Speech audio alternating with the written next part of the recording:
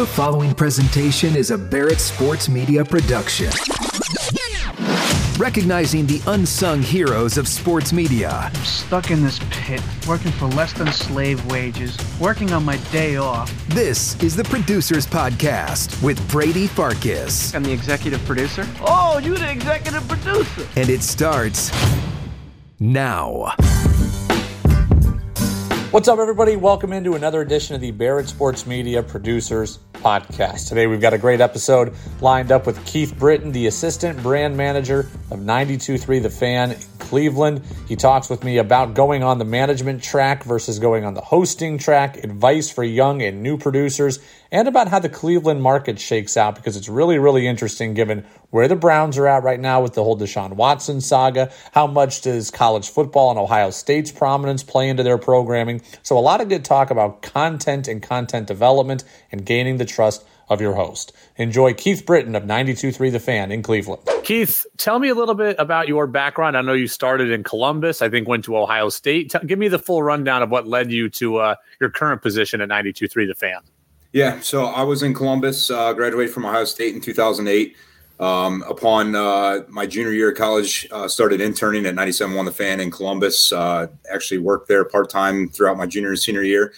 And upon graduating, landed a gig with them with the afternoon show with Bruce Hooley and Chris Spielman, and also produced a show with Mike Riccordati and Scott Torgerson there for a while. So I was producing a couple shows locally there. And then in 2011, when this opportunity opened up and 92.3 The Fan came about in Cleveland, jumped aboard there to start the rebuild here in a sports radio station in Cleveland, and moved into the afternoon spot with producing, and have moved up both being executive producer and now assistant brand manager here at 92.3. You know, it's so interesting because so often, not everybody, but a lot of people's goal is to become a host. And when someone is a producer, they're figuring out, okay, how long do I have to put in until I can eventually be a host? But you've gone the way of executive producer and then onto the more management side of things, which is a track that'll, not always, but again, largely can go ignored. Talk to me about the decision for you to go in that direction as opposed to the hosting and back to reporting direction. Yeah, when we're all younger, we all want to be on the air, do play-by-play, host our own talk show. And even when you start out in the industry, you think you want to do that. And the more and more I worked in the industry, I thought, I really like directing and kind of developing talent. And that's become a passion of mine is finding talent and directing talent, and kind of seeing that blossom from the side of things. I know there's things that I want to say on the air, and every once in a while I'll hop on the air and you get your 5 minutes of fame, I guess. But in general, I like developing talent, and hearing that and seeing that talent develop is, like I said, a passion of mine. I think it's actually more satisfying to me, myself, to see other people having the success and developing those people than my own. And I know that I can fill 5 minutes of talk, but I'm not the kind of guy that's going to go out there and fill 4 hours, 5 hours of a show. But I like to find the people that can. And I think that I have a decent eye for talent, a decent ear for talent. And I know what good radio is. So that, in essence, I like managing people.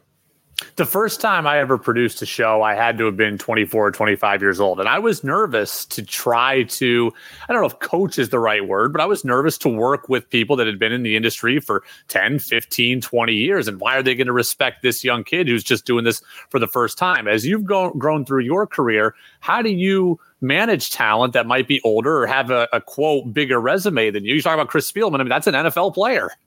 Yeah, I think it's just the respect thing, like you said, is just coming in with a consistent knowledge of, being consistent with your message. I think those guys will, over time, will trust you if you're consistent in what you're saying, and you kind of just add critiques here and there. You're not saying, hey, that you need to do this. I think this would offering advice of, hey, I think this would sound better if you went about it this way.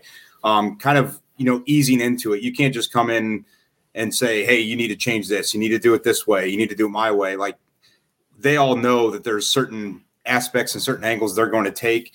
You just have to be consistent with your message across the board, and not being necessarily a best friend about it, but also not going about it in a complete demeaning way and saying that, like I said, you're wrong and that you're doing it this way. Just offering advice and, hey, I think it could sound a little better this way. And over time, I think they'll realize and they'll trust that you're doing it. You're from a good place. And over time, that trust builds. It does take time. Like, I won't lie that, if you're somebody, I've been here long enough that I think that people know who I am. But when you're coming into a new place and there's guys that have been in, like you said, in the industry 15, 20 years, it does take some time. But like I said, I think the consistency, hard work, I think showing them that you're going to go the extra mile for their show and put in the extra effort, even if things don't get used. There's things that you may spend an hour doing something behind the scenes that doesn't ever get to air, and just showing that you're willing to continue to do that, even if it doesn't come to fruition, I think is something that they'll respect. I've asked this of a couple of producers over the course of this series. Now, I think this is episode 20 or 21. I do daily radio in Burlington, Vermont. And so I'm adjacent to Boston, right? I can say whatever I want about the Patriots, Celtics, Bruins, Red Sox, and it's never going to get back to me because they're never going to hear it for the most part. So I have the freedom to say whatever I want for the most part. When you are in a big city and you are so deep in and ingrained with the teams in that city, how hard is it to be critical, tell the truth? I mean, I can only imagine the dynamic at your station with all the Deshaun Watson stuff that went on, especially in the offseason for this NFL. How difficult is that balance between saying what you want to say and saying the truth versus not ruffling all the feathers? Well, I think you can't go about it in a way that you think that, hey, in the back of your mind, you're thinking, how's the team going to respond to this? You have to be true to yourself and true to your feelings. We tell our hosts that all the time. We're never going to sit there and give you a square that you have to stay within this and say this. Like, I want hosts to be true to themselves. I want hosts to be truthful in what their opinions are. In saying that, you just have to make sure that what you're saying is factual and what you're saying is not going over the line and making it personal. Personal attacks are not something obviously any of us want. And defamation lawsuits are real. So we have to make sure that everything that you're saying is factual in what you're saying, opinionated, but not going over the line and saying things that are unfactual. So, but like I said, we don't want our host ever thinking of how the team's going to respond to this. We will have those conversations with teams if we need to as management. But our host, like I said, if you stay within the framework of, hey, this is just my opinion and we're not saying anything that's unfactual, I think it's perfectly fine. And we don't want them to be anybody but themselves. So I don't want hosts going into it thinking, hey, I can't say this, I can't say that. Say what you need to say and say what is truthful in your mind, but also know that there are ramifications if you go personal. And we don't want that. We've talked to our hosts about personal attacks are obviously something we stay away from. From a brand standpoint, from a content standpoint, I got to imagine this is kind of an interesting time for Cleveland radio in that, look, the Cavs are off to a great non-LeBron great start, and they're interesting and awesome. And the Guardians got to the playoffs as well and had a good year. And the Browns kind of feel like a segmented season, right? Preseason, very interesting. Offseason, very interesting. Week 13 on, very interesting. And right now, I don't kind of know their place. And then there's Ohio State potentially going to play for national championship. How exactly is the content shaking out right now? Yeah, I mean, it's primarily, we all know this is a football town and it will remain a football town. In saying that, you're right, and the Cavs are a talking point, and the Donovan Mitchell addition only makes that even more apparent. And going forward, we're going to need to talk a lot more Cavs than probably we have in the past outside of the LeBron era. So in the regular season, maybe even more so than the LeBron era, because that was kind of just, hey, we're waiting for the playoffs. I mean, as much drama as there was in regular seasons, people were confident in the fact that, hey, we're going to make the playoffs. We're going to be one of the top 2 or 3 teams in the East every year. So it's changed a little bit now. Now you're one of those teams fighting for the back end of the top 6 seeds, maybe in the playoffs. So the regular season becomes a little more relevant. And obviously the new addition of Donovan Mitchell throws some extra talking points in there as well, and how this team meshes together. In saying that, though, like you said, this is a Browns town. We're 2 weeks away from Deshaun Watson starting his first game. So I think we'd be mistaken to think that sitting at 3-6 right now, people are just going to tune out. And 2 weeks from now, their franchise quarterback's going to take the field, and we'll see what he can do. If there's a chance to save the season, we'll see if he can do it. But fans are all aboard that, and I think that the town was really split. When this trade was made, there were, I would say, I know it's cliche to say, but it was as close to 50-50 as you can get in this town, as far as people that were in favor of the trade and people that didn't like the trade because of all the off the field stuff. The Guardians are added to the mix. We'll see what they do this offseason. I think I was talking to host here. It's a secular thing here in Cleveland. The Guardians can have a really, really good season, and people will all of a sudden jump onto the bandwagon towards the end of the regular season, into the playoffs, and go through that and have fun. But then it's such a long time until they take the field again. They won't take the field again, obviously, until the end of March, start of April again. So there's a lot of time for fans to kind of forget that. And then all of a sudden the baseball season is really long again. You kind of have to reset that. And I think it's really hard in a town like this for people to just jump aboard for 5 straight months of baseball and say, hey, we're all in. So it's a little bit of an uphill battle for the Guardians. I think they have an opportunity this offseason. We'll see what moves they make. We'll see what they do with their young talent. But in saying that, the Browns never have to worry about that because that's something that people are locked in 24/7, 365 to this team.